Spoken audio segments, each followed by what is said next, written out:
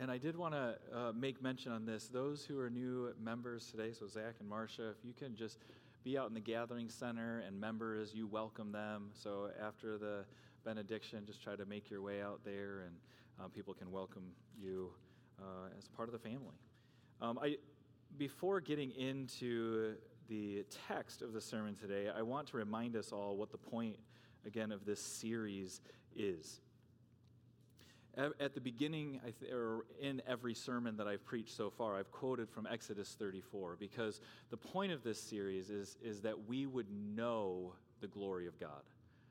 We would know what the glory of God is, and that we would actually glory in His glory. So I'm going to read from Exodus 34 again, and you can follow along on the screen behind me.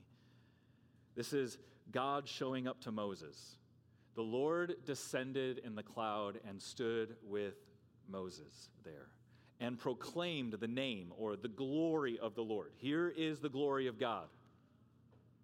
The Lord passed before him and proclaimed, the Lord, a God merciful and gracious, slow to anger, and abounding in steadfast love and faithfulness, keeping steadfast love for thousands, forgiving iniquity and transgressions and sins, but who will by no means clear the guilty, visiting the iniquity of the fathers on the children and the children's children to the third and fourth generation.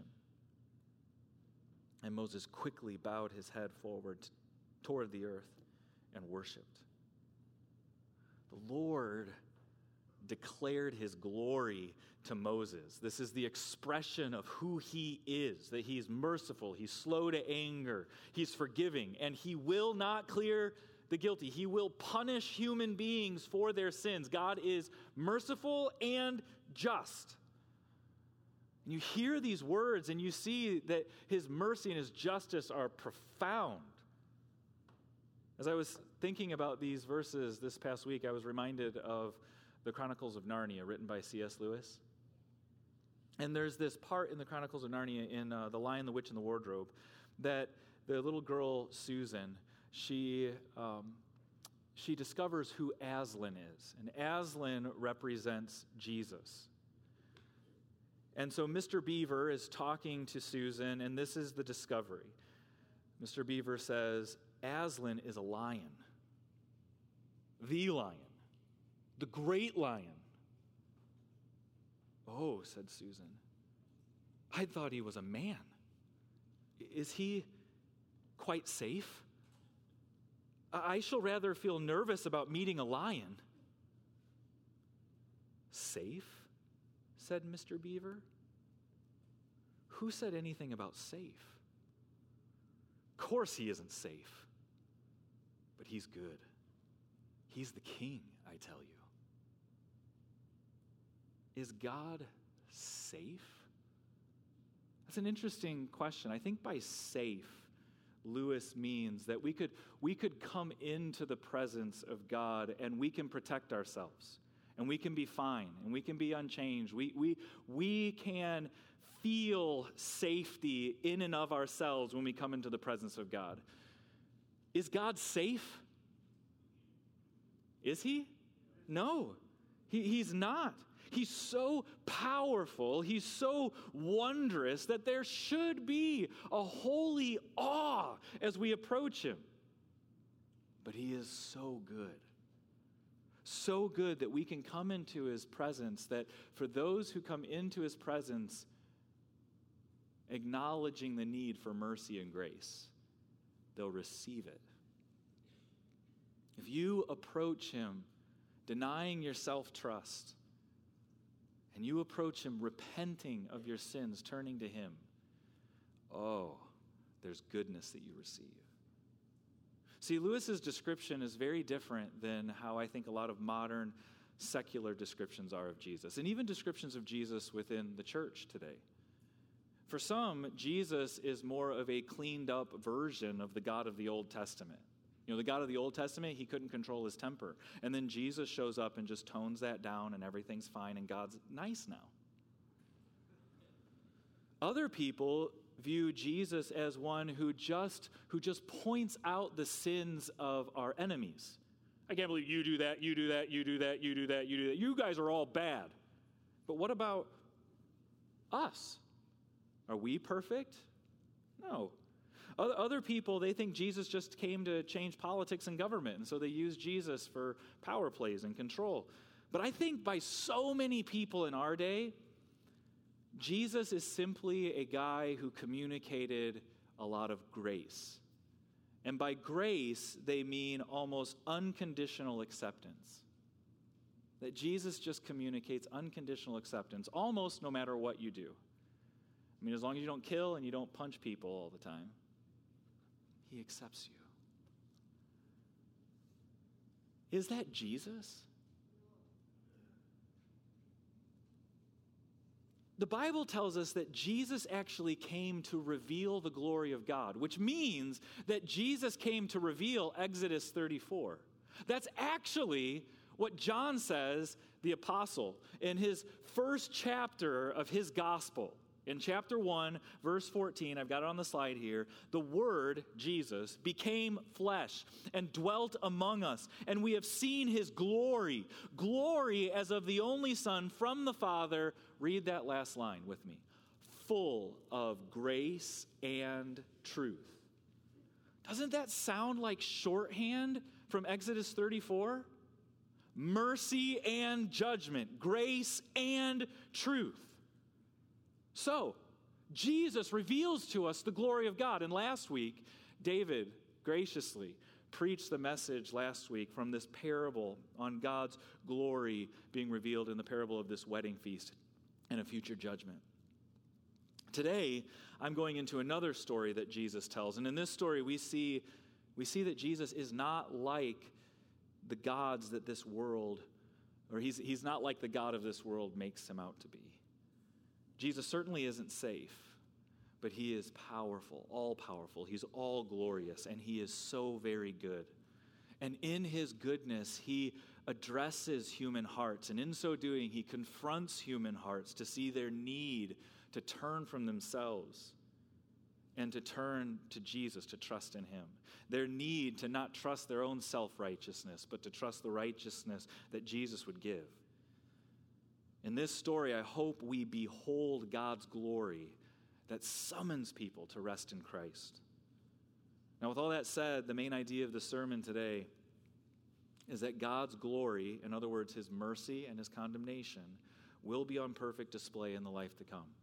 I know even in saying this, some people might recoil at the word condemnation, but we have to come to terms with this, don't we?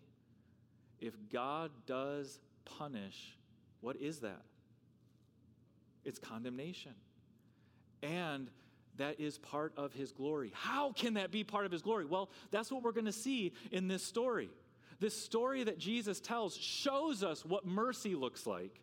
And this story shows us what judgment or condemnation looks like. And in showing us what those two things look like, it reveals to us how we need Jesus and how Jesus is the answer and how God is life.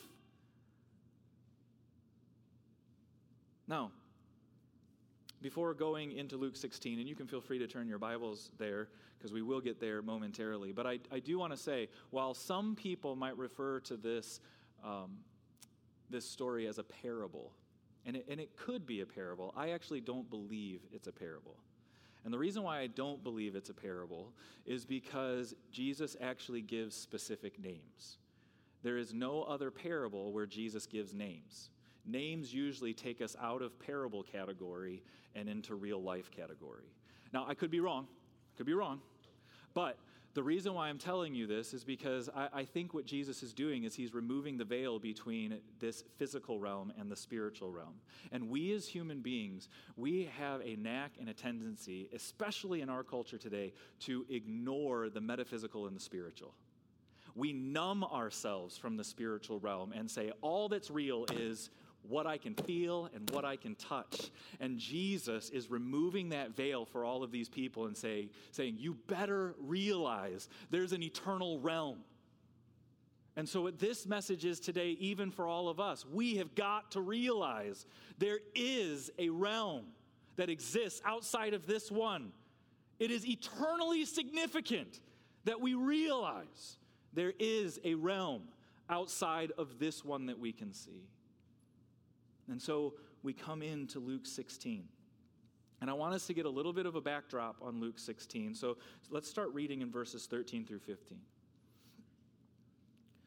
No servant can serve two masters, for either he will hate the one and love the other, or he will be devoted to the one and despise the other. You cannot serve God and money. The Pharisees, who were lovers of money, heard all these things, and they ridiculed him. And he said to them, "You are those who justify yourselves before men, but God knows your hearts. For what is exalted among men is an abomination in the sight of God." Jesus here shows us that we can serve money and we can serve stuff with the same type of fervency that we ought to serve God. Did you know that? Just want to make sure we're all awake. Yep. And that shouldn't be a shock to us. To any one of us, have you ever bought things just to feel better? Anybody? Right? Oh my goodness, Amazon, save me. You know?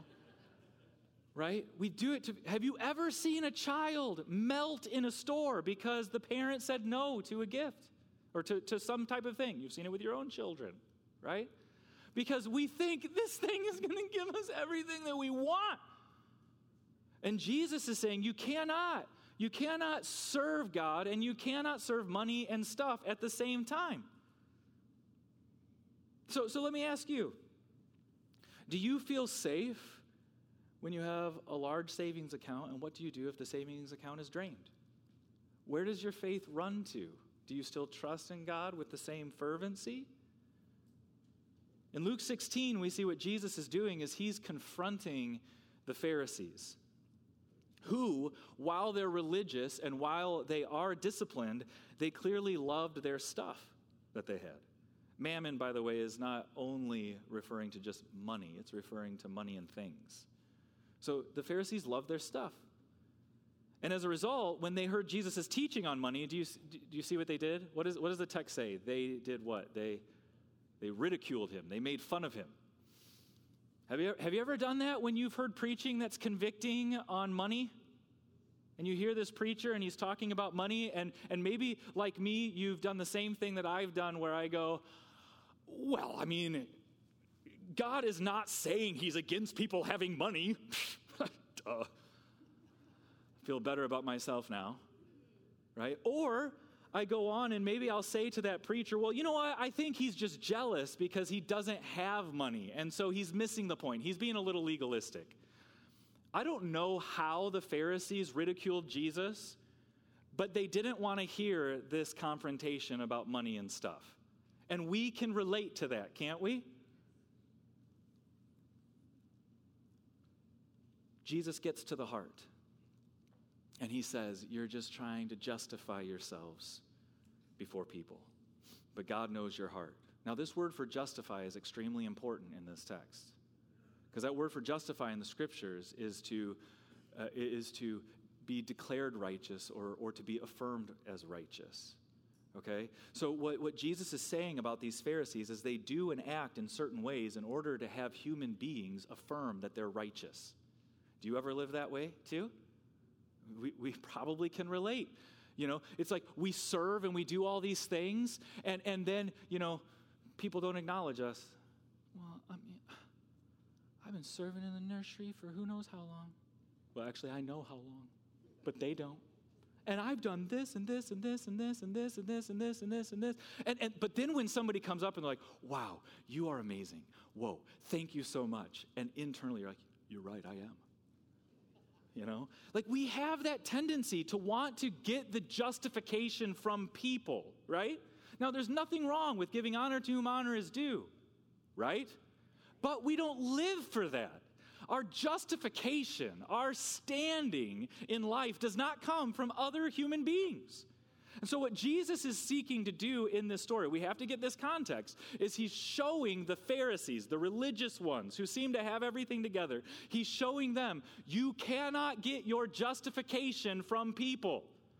You cannot get your justification, your declaration of righteousness. You cannot get it from what you do and your status in this life. Don't put trust in money, stuff, or people's affirmation of you. Don't self-justify. Look for God to declare you righteous. That's the influence of this text and this story. Lose the self-trust.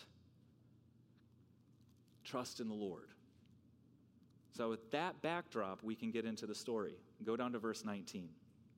We're going to start by reading just verses 19 through 21. There was a rich man who was clothed in purple and fine linen and who feasted sumptuously every day. And at his gate was laid a poor man named Lazarus, covered with sores, who desired to be fed with what fell from the rich man's table. Moreover, even the dogs came and licked his sores. Jesus is showing two people who are complete opposites. Even in the titles he gives them, you see they are absolutely different from each other. So I'll see behind me, you have the rich man and the poor man. And the rich man, what we see in the text, he has no name that's given to him. The poor man, we get the name, Lazarus. The rich man has fine clothes, purple linen.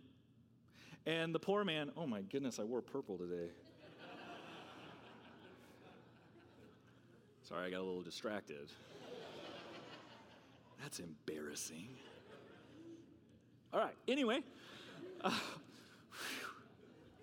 Restart. Fine linen, purple clothes, and the poor man is essentially, the contrast is, he's full of sores. He's clothed with sores, whereas the rich man is clothed with fine clothes. The rich man feasts sumptuously. He doesn't just feast, he feasts sumptuously. And then the poor man desires to be fed from the crumbs of the rich man's table. That phraseology means he would have wished to just eat like a dog. Okay? But instead, he's lower than a dog because his sores ooze pus that the dogs eat for their sustenance. You see the contrast between these people? How different they are? Now think of this from a societal perspective. Think about it from today. Have you ever seen people in poverty? Yeah? You can see people maybe here in Holland, or if you've gone to Chicago or Baltimore or New York City, go to a bigger area, and you see people living in poverty. How do you generally think about the poor? Maybe some of you might have this quick justification to not give any attention to them, and you're like, well, they probably brought it on themselves. Anyway, let's move on. Or you just try to not think about them. But I want you to notice how much God cares for this poor man. Whereas the rich man didn't give this poor man any attention, God knows the poor man's name. Now, God knows the rich man's name too, but I think this is emphasis here in the text, that God knows his name. God cares for Lazarus. Now, the rich man, he has ample opportunity to think about Lazarus because Lazarus lived at the entrance to his area. He lived at the gate of his household. But they lived very different lives. Now, at this point, I want to make further application or implications for cultural maybe relevance here. I mean, we can think about how we ought to be godly individuals towards the poor, but I actually think what Jesus is bringing up even in this text is not only how we treat the poor, but just how do we treat the vulnerable and weak in society. So much of what Jesus did in his ministry was showing how God cares for the weak and the oppressed and those that other individuals didn't care for. So I want us to think about other ways in which this can apply. How much thought do you give and care do you give towards children? Children who might be in abusive situations? Or how much thought do you give towards children who are in the womb? As even Jonathan prayed earlier, the safest place that a children ought to be is in the womb, and yet we have so many states that are trying to say, you can abort all the way to the nth degree. But not only should we think about that, what about the women who are pregnant, who are in awful, horrible, very difficult situations where they're faced with those types of decisions? What about those as weak in society? How do you think about them? Or I even think about, what about migrant workers? What do we think about migrant workers? What are your thoughts when you drive down Quincy in late summer and see all the migrant workers? I used to be a part of an anti-human trafficking team for Ottawa County, and the chief of police was in that group, and he said so many of those individuals are actually being trafficked. They're enslaved. What are our thoughts about these individuals? Do we give thought to these individuals? Because God does. He does care. He's near to the brokenhearted, right? These human beings are human beings created in God's image, and Jesus came to reconcile all types of people, ourselves included, to God. Now let's continue to read verses 22 through 23. The poor man died and was carried by the angels to Abraham's side. The rich man also died and was buried. And in Hades, being in torment, he lifted up his eyes and saw Abraham far off and Lazarus at his side.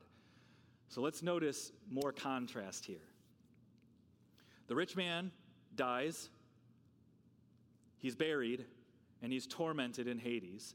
Lazarus dies, he's carried by angels, and he's at Abraham's side, comforted.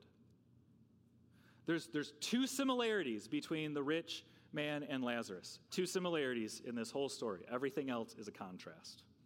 The two similarities are this. They are both human, and they both die. Those are the two things that are the same about these people. And when you hear this story from Jesus, you feel the weight of this. And what I mean by that is you get to the point to where death and torment and comfort, and no listener now cares that the rich man feasted sumptuously anymore, right? We've moved on in the story. What does it matter if you gain the whole world and you lose your soul? That's what Jesus is bringing across here. This is serious. All the food, clothes, lifestyle choices that might look righteous and look good to other people, and that maybe even other people in culture and society might say, yes, thumbs up, we love that, you guys are great. That does not pull the wool over God's eyes. God sees the heart. Now, actually, I want to take a step off to the side for a moment here, because some people, you might get the wrong idea with this message. When I talk about God being near to the brokenhearted and even to the poor and the weak and the needy, some people can automatically assume that if you are poor, weak, or needy, therefore, you're a child of God because you're oppressed, right? And you might walk away from this story and just go, see, God cares about the poor. Every poor person is saved. Why? Because they're poor? Wouldn't that be going against what Jesus is trying to teach? Don't justify yourselves on the basis of you or your experiences. You can't justify yourself before God because you're poor, right? We're looking to not trust ourselves, not trust our experiences, but to place our trust and hope in Jesus. And remember, the point of this story, though, is Jesus is talking to the Pharisees. So he's highlighting those individuals to call them to trust in him. Okay, so this story hits us where we're at. The story causes us to question and say, wait a second, there is an eternity. Jesus moves the veil between this and this eternal realm. And I think we ought to ask, do we live our life for the praise and attention of people? And find a sense of justification when people approve of me? Do I trust people's evaluation of me more than I trust God's evaluation of me? You can't serve God and man or money. You can't. This is what Jesus is saying. But we try to silence the voice of God by listening to everybody else saying, no, it's fine, it's good, it's right. But what does God say? And God is holy. And he is glorious in giving mercy and judgment. Now, even when I ask you to ask these questions of yourself, we know that we as Christians, we're not, if you're a follower of Jesus, we're not saying we perfectly all the time fulfill this. But God has saved us to put us on a new trajectory so that our focus is on him, and by his grace, we live out his character to one another. That we seek to live for God and not just man or money. and that our focus of our affections would be directed to him. Now we can continue with the remaining part of the story. Starting in verse 24. The rich man calls out. He's in torment in hell. He calls out, "Father Abraham, have mercy on me and send Lazarus to dip the end of his finger in water and cool my tongue, for I'm in anguish in this flame." But Abraham said, "Child, remember that you in your lifetime received your good things, and Lazarus in like manner bad things. But now he's comforted here, and you are in anguish. And besides all this, between us and you a great chasm has been fixed, in order that those who pass from here to you may not be able, and none may cross from there to us." And he, the rich man, said, "Then I beg you, Father, to send him to my father's house, for I have 5 brothers, so that he may warn them, lest they also come into this place of torment." But Abraham said, "They have Moses and the prophets. Let them hear them." And he said, "No, Father Abraham, but if someone goes to them from the dead, they will repent." And he said to him, "If they do not hear Moses and the prophets, neither will they be convinced if someone should rise from the dead." Lazarus is at the side of Abraham, and he's in paradise. He's being given attention to by the patriarch of the Jewish faith. He's being comforted by Abraham himself.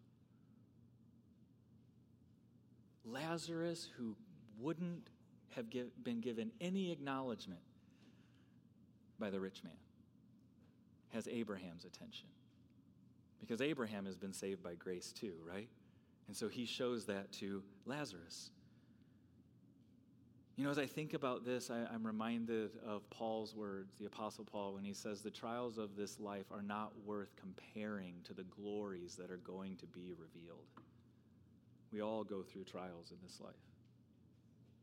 But Lazarus there, we actually don't see Lazarus next to Abraham going, "Well, I hope you can make up for this.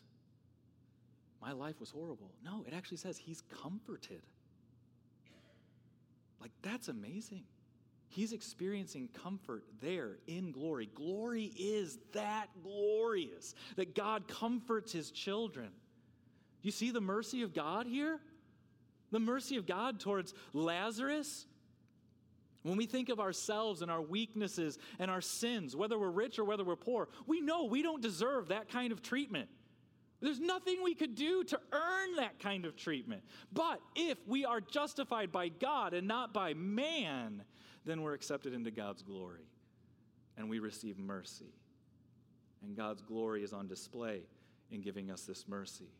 What Jesus reveals in this story, too, is God's glory on display, also in contrasting the glory of mercy with the condemnation. How does the rich man respond to Abraham? He actually cries out. First thing, "Have mercy on me." What does he know he's lacking? Mercy. Have mercy on me. And what would be merciful to him? Just a dip of the finger into water to come on his tongue, because he's in torment in this place. By the way, that shows us that hell is a place of torment. But I also want you to see how this rich man responds. How does this rich man think about Lazarus? He's still treating him like he's a slave, that he's a nobody. Listen, Abraham, I'm not going to ask Abraham to do it because Abraham, he's the patriarch. But Abraham, send Lazarus to dip his finger into the water on my tongue. What is this rich man thinking about himself? He still thinks he has status in hell.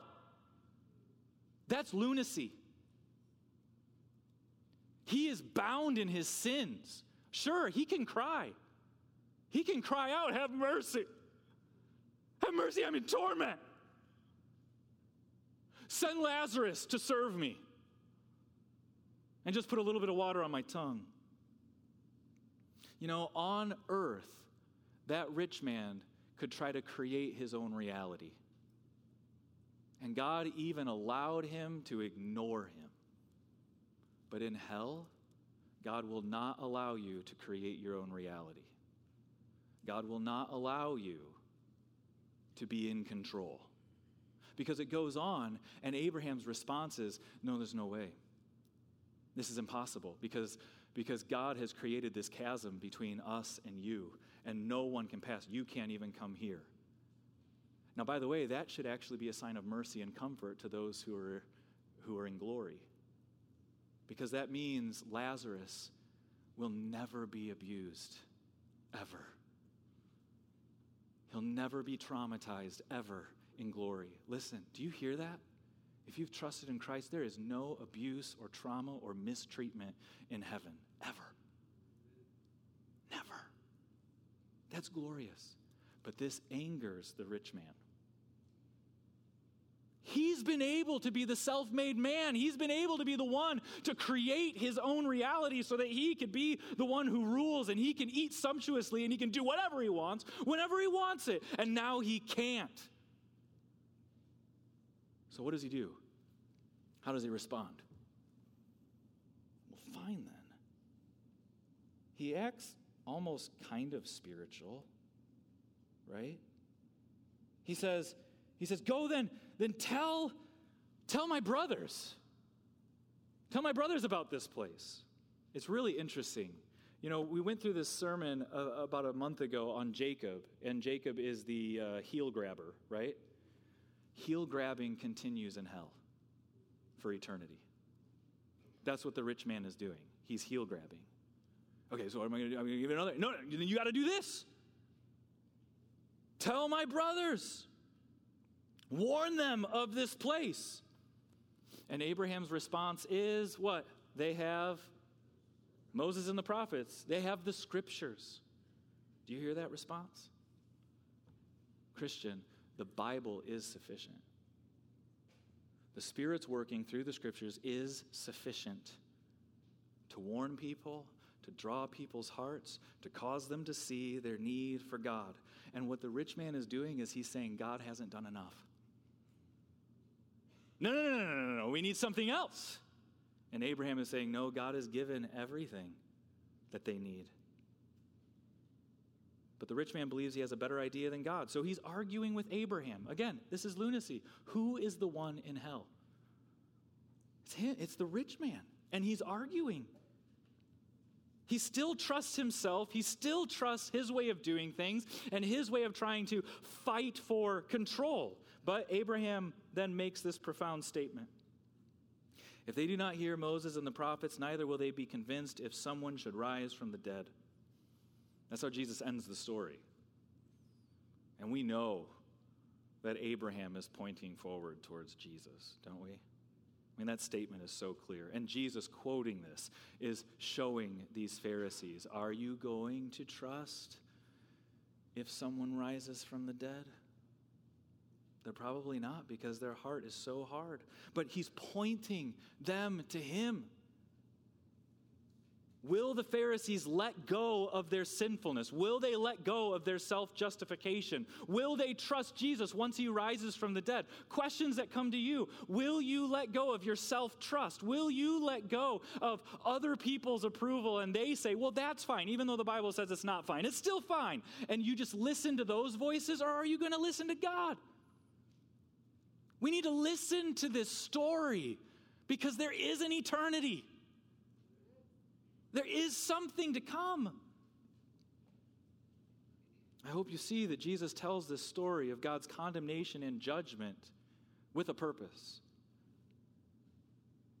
That those who trust in him and call on him would be comforted, but also I think it's a call to people of even Jesus' words at another point in time, come to me, all who labor and are heavy laden, and I will give you rest. Not only does Lazarus experience rest, but anyone who lets go and turns from self-trust and turns to trusting in him, you find rest for your soul. I know that you would find rest for your soul if you trusted in Jesus, because he rose from the dead. And the resurrection was a verification of what he did on the cross. And what did Jesus do on the cross? He became sin. The Bible tells us that he took on the sin of sinners, even though he never sinned, and endured the punishment. Jesus took hell, not just for one person, but for myriads upon myriads of people on himself, and he satisfied God's justice so that if you trust in Christ, then the Bible says, so that we might be the righteousness of God in him, that he gives us his righteousness as a gift. No self-justification, only God justification. That is glorious. Will you find rest for your souls? If you haven't trusted in him, would you call on him today? If you have more questions about that, there's going to be people up here who would be willing to talk to you, more than willing to talk to you and pray for you and answer questions you might have about that. Do you trust Jesus? And do you see the glory of God in his holiness in this story? Merciful and gracious, slow to anger, abounding in steadfast love, but will by no means clear the guilty.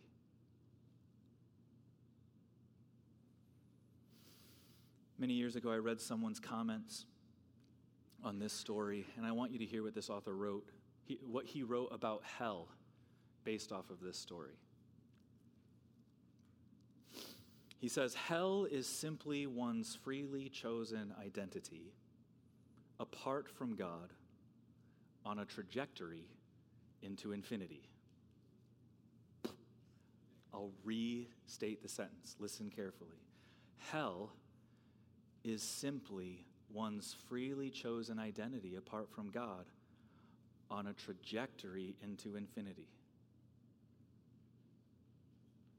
We see this process writ small in addictions to drugs, alcohol, gambling, and pornography. So he says, pictures of hell can be seen in those who embrace and live in their addictions. How? First, there is disintegration. Because as time goes on, you need more and more of the addictive substance to get an equal kick, which leads to less and less satisfaction. Second, there is isolation as increasingly you blame others and circumstances in order to justify your behavior. No one understands, everyone is against me is muttered in greater and greater self-pity and self-absorption. When we build our lives on anything but God, that thing, though it could be a good thing, becomes an enslaving addiction, something we have to have in order to be happy. Personal disintegration happens on a broader scale. In eternity, this disintegration goes on forever. There is increasing isolation, denial, delusion, and self-absorption. Let me just ask you, do you see those four things in the rich man in hell? In hell, the rich man is in isolation, denial, delusion, and he's still completely self-absorbed. This author goes on, when you lose all humility, you are out of touch with reality. And then he says, no one ever asked to leave hell. The very idea of heaven seems to them a sham. You actually don't see the rich man say, get me out of here, do you? No, just have mercy on me. Just let me do what I need to do. Take control. This actually confronts a teaching that I used to hear, I think, when I was growing up, that hell was full of people who were repentant. That finally, after the judgment, they said they were sorry, and they really meant it. And then they're in hell, and they're going, get me out of here. Do you realize people can ask to get out of something and not be repentant? And not truly be sorry? Do you realize that? That you, even in your sin today, you could be like, I'm sorry. But are you? Are you truly trusting in the Lord? Listen, hell is not full of people who are repentant. The book of Revelation actually has God's decree saying, let the sinner still sin. He gives them over to their complete sinfulness, and there is now no mercy, because they will continually be justly punished for their continuous, never-ending rebellion against God.